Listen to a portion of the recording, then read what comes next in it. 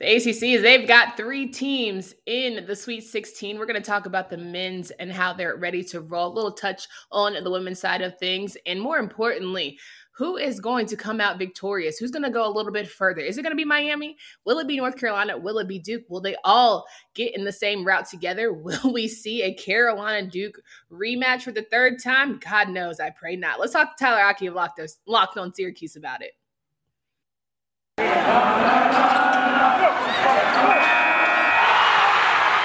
You are Locked On ACC, your daily podcast on the Atlantic Coast Conference. Part of the Locked On Podcast Network, your team every day.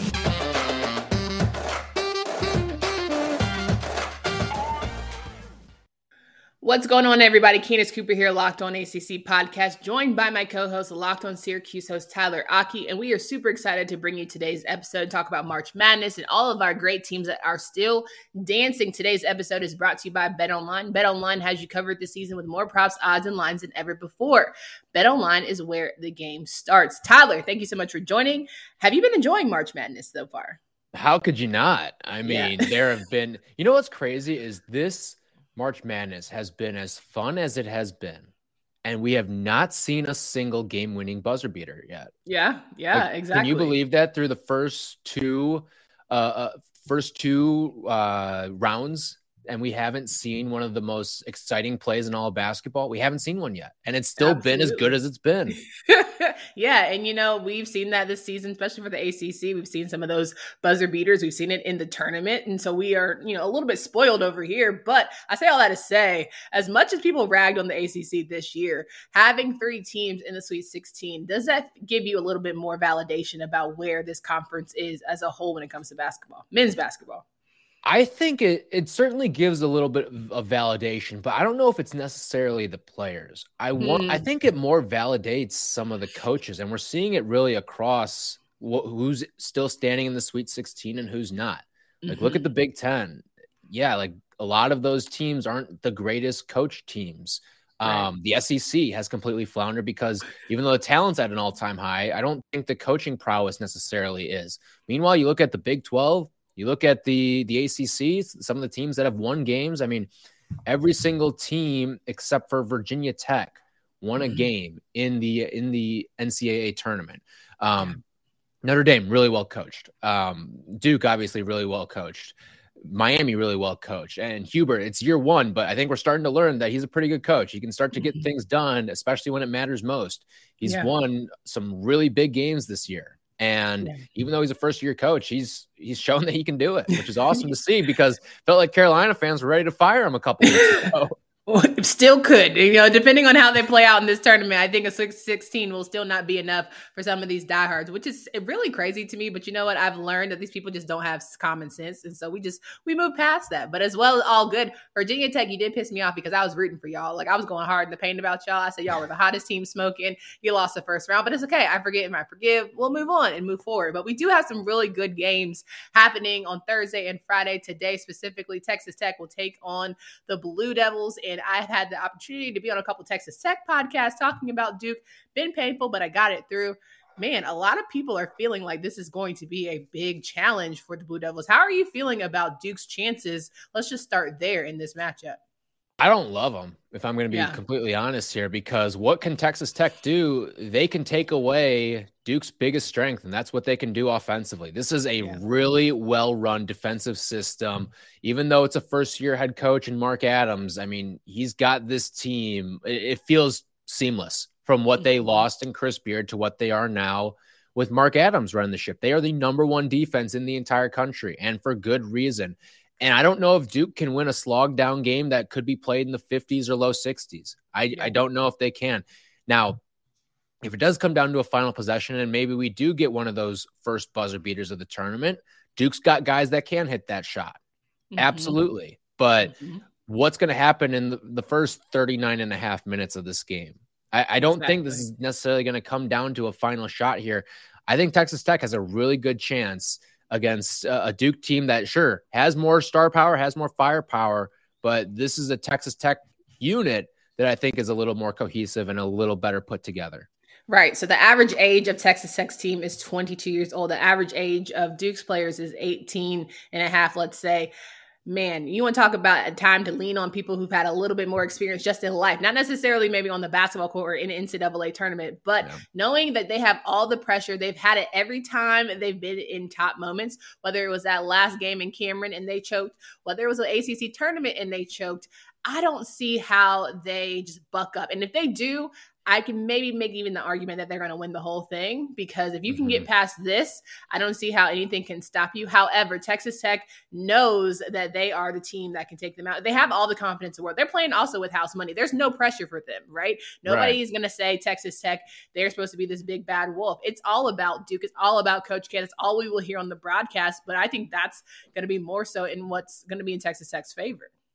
You brought up the age there. Texas Tech is the second oldest team remaining in the tournament right now of the 16, only behind Providence. So I think that, and think about the last time Duke had a really young but talented team in the NCAA tournament. You go back to 2019, but what beat them? Age. I mean, Michigan State was just a more experienced team led by a really strong point guard in Cassius Winston. So I think we could see a similar situation rear its head in a game like this one.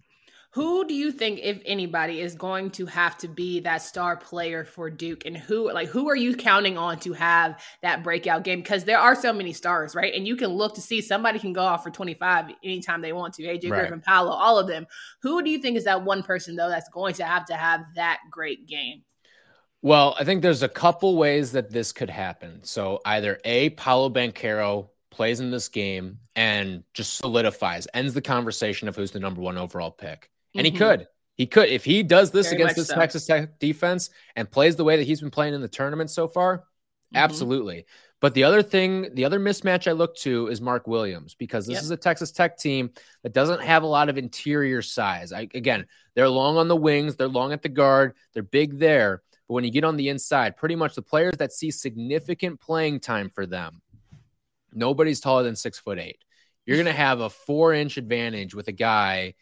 4-inch advantage with a guy like Mark Williams patrolling the center for you. So can we see him go up and get some lobs? And can we see him just be an imposing presence at the rim and take away everything easy and layups from this Texas Tech offense? Because this Texas Tech team has struggled scoring the basketball at times. It's the nature of their DNA right now.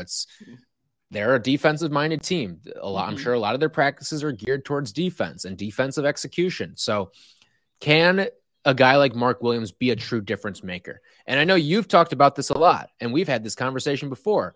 I really do think Mark Williams is the X factor on this team. And I don't think he's given enough credit for how much his presence can swing games. I mean, I saw him go up against Syracuse. He won a couple of those games against Syracuse just by his mere presence. And when he struggled, Duke struggled against a team like Syracuse. He struggled in that game in the ACC tournament. And as a result, Duke was in it neck and neck at the end against a really shorthanded Syracuse team. So I think Mark Williams kind of holds the keys to success here. But if Paolo looks like the number one overall pick and wants to put that conversation to bed, that's another way that Duke can win against not just Texas Tech, but any team. Yeah. Absolutely. I 100% agree. Texas Tech reminds me of Virginia. And we all know how that Virginia and Duke matchup went, right? But I think, that clearly came down to a last second shot. Hopefully it doesn't come down to that for Texas Tech, because I don't think if they stick around, I think Duke will pull it out. For some reason, unfortunately, I feel like Duke just has that gut where they're going to have a Wendell Moore Jr., have that opportunity to be the senior leader that everyone's called him to be. But who knows? Ultimately, I think it's going to be a great game. Duke just can't play around. They cannot let them stick around. The way that Notre Dame tried to, fight back and Texas Tech ultimately was able to take them out. Do not let Texas Tech hang around, because all they need is an inch of confidence, and they'll certainly, handle things well. I want to talk about these Friday games here, but first I want to remind you guys about Run Your Pool. We all know that it's March Madness, and I know your brackets are busted. Mine certainly were. Tyler, how soon did your bracket get busted?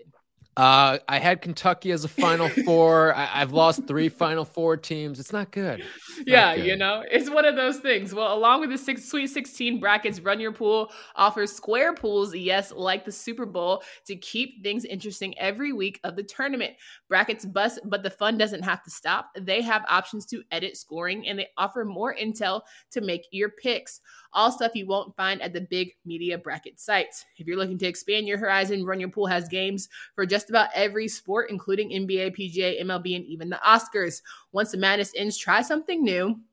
Clearly, we believe in Run Your Pool because we've run Survivor and bracket contests there this year ourselves. Start your second chance Sweet 16 pool at runyourpool.com/locked-on. Again, that's runyourpool.com/locked-on. And as Tyler mentioned, we haven't seen a buzzer beater yet, but it could be on the way. And so you want to make sure that you are all set and ready to go with Stat Heroes NCAA single game pick'ems, which pits the star players against each other. So you can have Paolo Banchero against Bryson Williams from Texas Tech, and you never know what could go down. Take back control from these handicappers that always seem to have the advantage. In addition to their pick and game, Stat Hero also has dozens of lineups you can comb through to take them on head to head.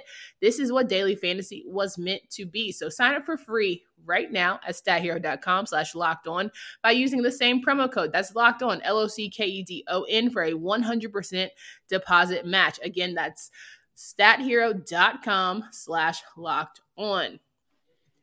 So we're rocking and rolling here with Tyler Aki of Locked On Syracuse, and we are talking about March Madness. And of course, the Thursday game will be a good one, but everyone's turning their eyes on these Friday ones as well, as North Carolina will take on UCLA. UCLA last year was a Final Four team, and this year they're looking to get themselves back in that bad boy. I have them winning the whole thing, so I'm totally okay at this point if my bracket gets busted.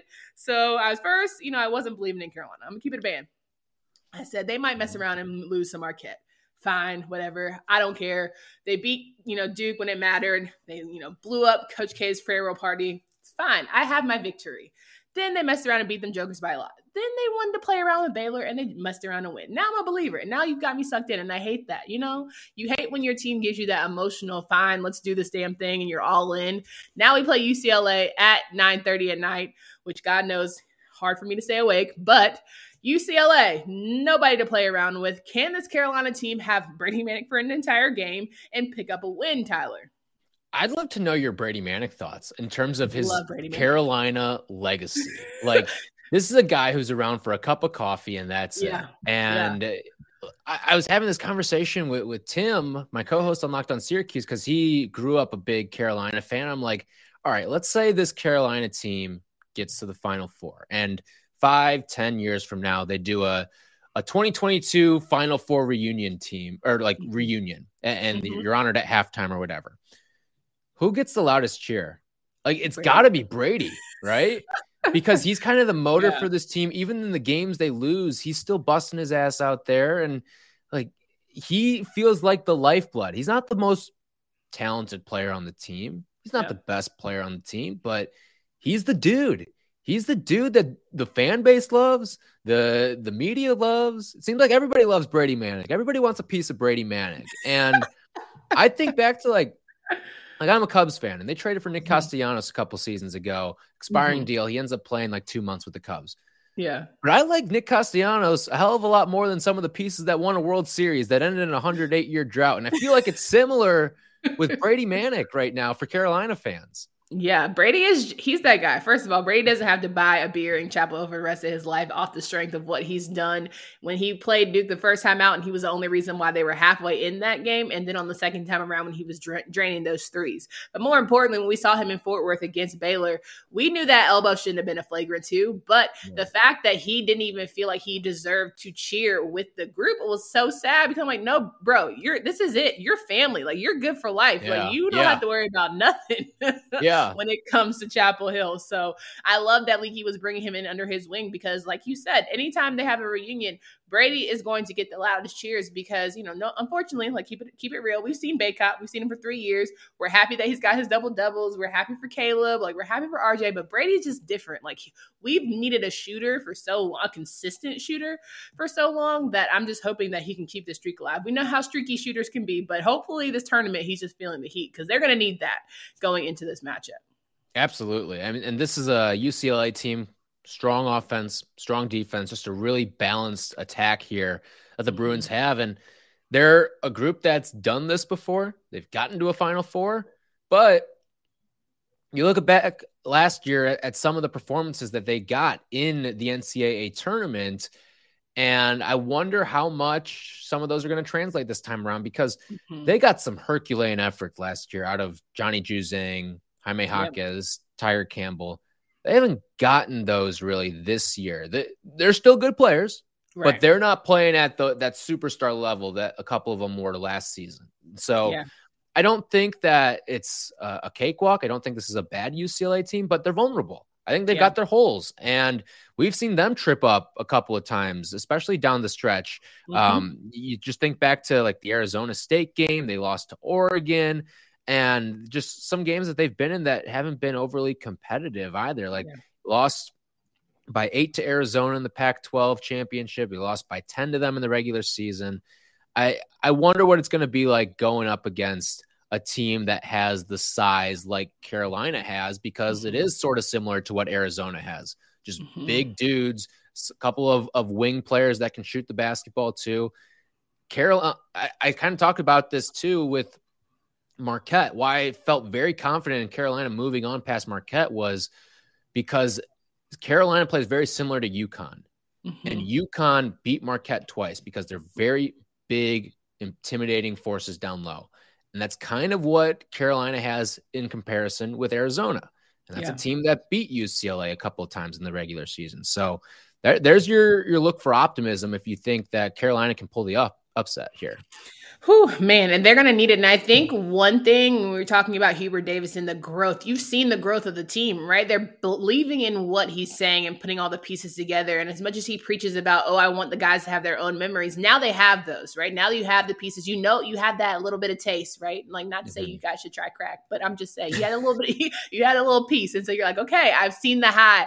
I want to keep chasing the high. I want to keep getting all the fan reviews and the positive, affirmations from everyone who's just so hype on. They really understand what it's like a little bit more to be a part of Carolina basketball, because for a lot of these guys, right, they had the COVID year. They didn't understand what to have like all of that Carolina love meant. And now it's like, okay, you're going to have to play your game, but don't get me wrong. They can blow it. They can have Caleb Love. Do not try and play hero, right? RJ Davis, we love that you have 30-point games. Keep doing that. I think he definitely should be the floor general for the rest of the tournament. And I just need Bacot to not get frustrated when another big tries to challenge him, because you can just tell when you watch the Baylor game, was it Sohan? Yeah. Was definitely in like tripping him every 5 seconds. I don't know how that man stayed on the floor because he kept falling, but can you not get flustered, and can you make sure you stay in your game? So I think that's just going to be their biggest thing. Can they just focus? It's also a hot start too. Yeah. What have I been telling you all season long? And you've reiterated as well. Like, you can tell within the first 5 minutes if Carolina is going to win or not. You know in the first 5 minutes, because you either get a team that is just high energy, diving on the floor, really engaged, really locked in, or you get a team that's lazy and disinterested. And so far, like, we've kind of been able to tell in the first 5 minutes, albeit maybe the journey in that last Baylor game wasn't exactly the one that we would have guessed for a win, but you could kind of tell in the first 5 minutes that Carolina was going to win each of those last 2 basketball games. And I think that's just the theme of who they are. That's what they've been all regular season long. So if you can dominate the first 5 minutes, probably in a good spot if you're Baylor, or if you're Carolina. I hope that they worked on inbound passing this past week. Like, I hope they've worked on like the basic fundamental stuff to where like, okay, you have 5 seconds throwing the ball, defense in your face. Let's not do like those simple, stupid turnovers. Also, don't hit the backboard. I don't know, just basic stuff. That's an all-time meme play of the tournament. I love that. Like, oh my Lanza. Well, we know it's this time of the year, March Madness. You're looking for some good treats to have as you're watching all of these good games and you're getting ready to watch not only North Carolina, UCLA on Friday, but you're also going to watch Miami and Ohio State. That's what we're going to talk about here in just a second. So grab that Built Bar treat, especially the Puffs, the first ever protein-infused marshmallow, fluffy marshmallow. They're not just a protein bar. They're also a treat and 100% covered in real chocolate, up to 130 calories. 5 grams of sugar. You absolutely will love a Built Bar. Not even going to deny it here. Love to have them every single day as I get ready for trying to keep on this fitness journey. So join me. Grab a treat that you like, whether it's mint brownie, coconut almond, or any new flavor that Built Bar has each month. If you think a flavor might, they will certainly make it for you. It's be delicious and it will be good for you. At Built Bar, they are all about taste. They make it taste delicious first, then figure out how to make it healthy. Go to Built.com, use promo code LOCK15 to get 15% off your order by using promo code LOCK15 for 15% off at Built.com.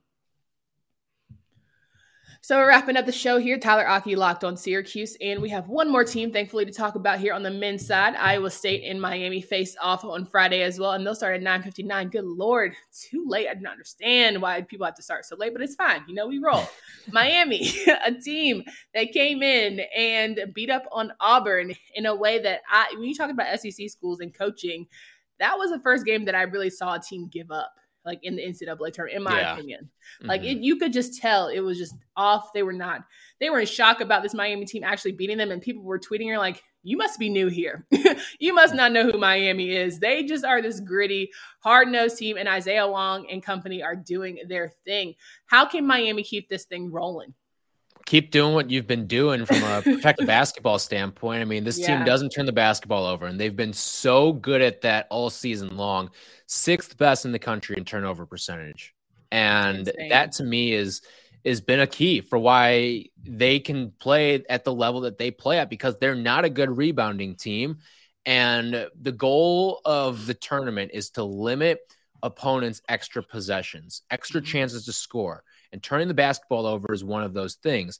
Now they're going up against an Iowa State defense that's really good at taking the basketball away. Top 5 in the country in defensive turnovers forced. So I look at that is going to be the X factor. Is it going to be Charlie Moore? Is he going to control the tempo? Is he going to be able to take care of the basketball? And this is a big game for Charlie Moore too. As a Chicago kid, getting to play in the United Center. I think it may be the first time he's played in the United Center since maybe high school. He may have played there.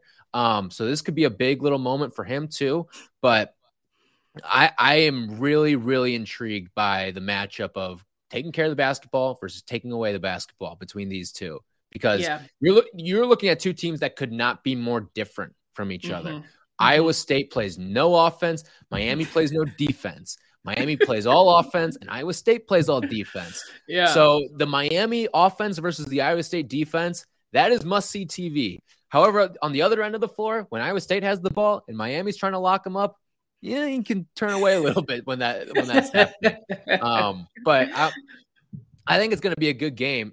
It doesn't have the feel of a 10-11 matchup. It's going to, I will say this, I would imagine it's going to be a really heavy Iowa State crowd in attendance here. Just from experience, I was at the United Center for the Sweet 16 Elite Eight when Iowa State took on Virginia. Syracuse and Gonzaga were also in that pod as well. And Iowa State, I would say, had 95% of the tickets, 95% of the fans. It was not even close in that building. And again, I think you're going to see a lot of Kansas fans and a lot of Iowa State fans. And if they were to meet up, I think they could split the stadium 50-50, 60-40. But in an Iowa State versus Miami, and you wonder if the conference allegiance is there too with the Big 12 with Kansas, like it could be 95-5 from it'll feel like an Iowa State home game. Yeah, really for sure. But I think, I've seen from what we've seen out of Miami, they enjoy being the villain. When they were playing Auburn, you could tell that it was clearly a lot of Auburn fans in the building that didn't really make Miami fret or, slow down their game. So I think they're going to have a strong offensive performance, but we have seen them struggle offensively and have some really off nights. So can they just really be consistent? Can Cam McGusty and Isaiah Wong take over? And then, of course, you have Charlie Moore leading the way. But Wardenberg, to me, is also a sleeper. Like, he can shoot from three, right? He can be a great defensive mid when he wants to be. So they are a really well-coached team. Larrañaga has had a very good year. To me, has kept his job, and if nothing else, has solidified why the ACC has had some good, people at the helm in these various universities.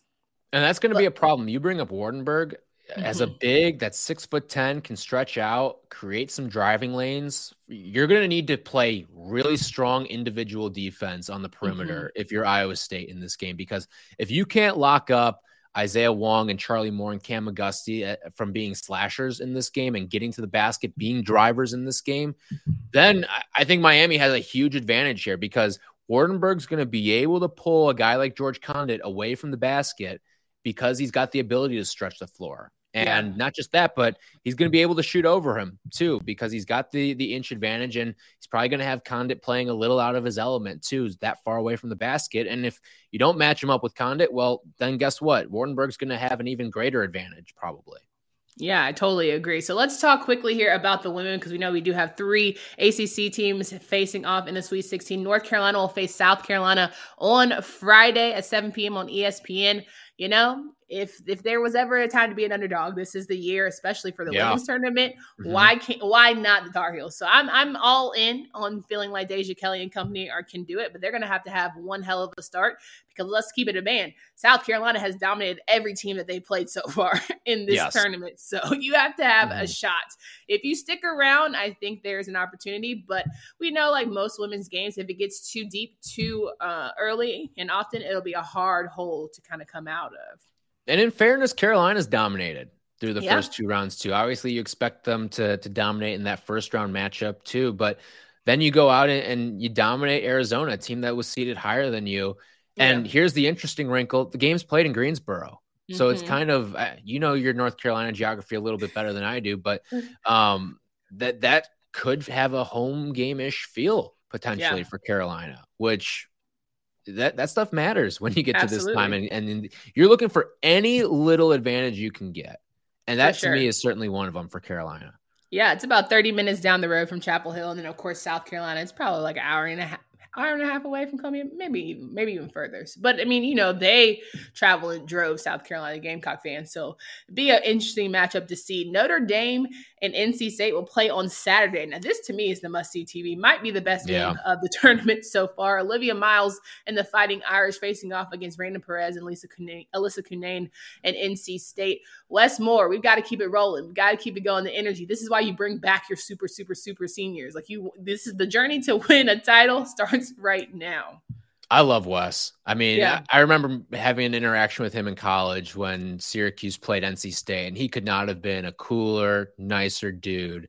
And just pregame, meeting up, talking with him. So I've always been partial to Wes Moore teams and NC State women's basketball. But again, this is Notre Dame, and Notre Dame is coming off of a victory against Oklahoma by 44 points. Like, you dropped 100 on someone. That you don't see that, especially in this time, especially in a matchup between teams that are closely seeded like that. So Notre Dame, Niele Ivey's team's playing really, really well. And wouldn't it be cool if the Ivies were the story of the tournament? You've got Jaden on one side and Niele coaching on the women's side too. Like, this could be an Ivy world that we're all living in March here. Yeah, absolutely. I think that's probably going to be the best game. And, NC State, the last team to beat NC State was Notre Dame. And of course, Notre Dame is much younger. The experience levels are different. And so can NC State get that lick back? Can they figure out how to not only win, but win handily? I think when you look at just the scope of what these top teams are doing, they're beating people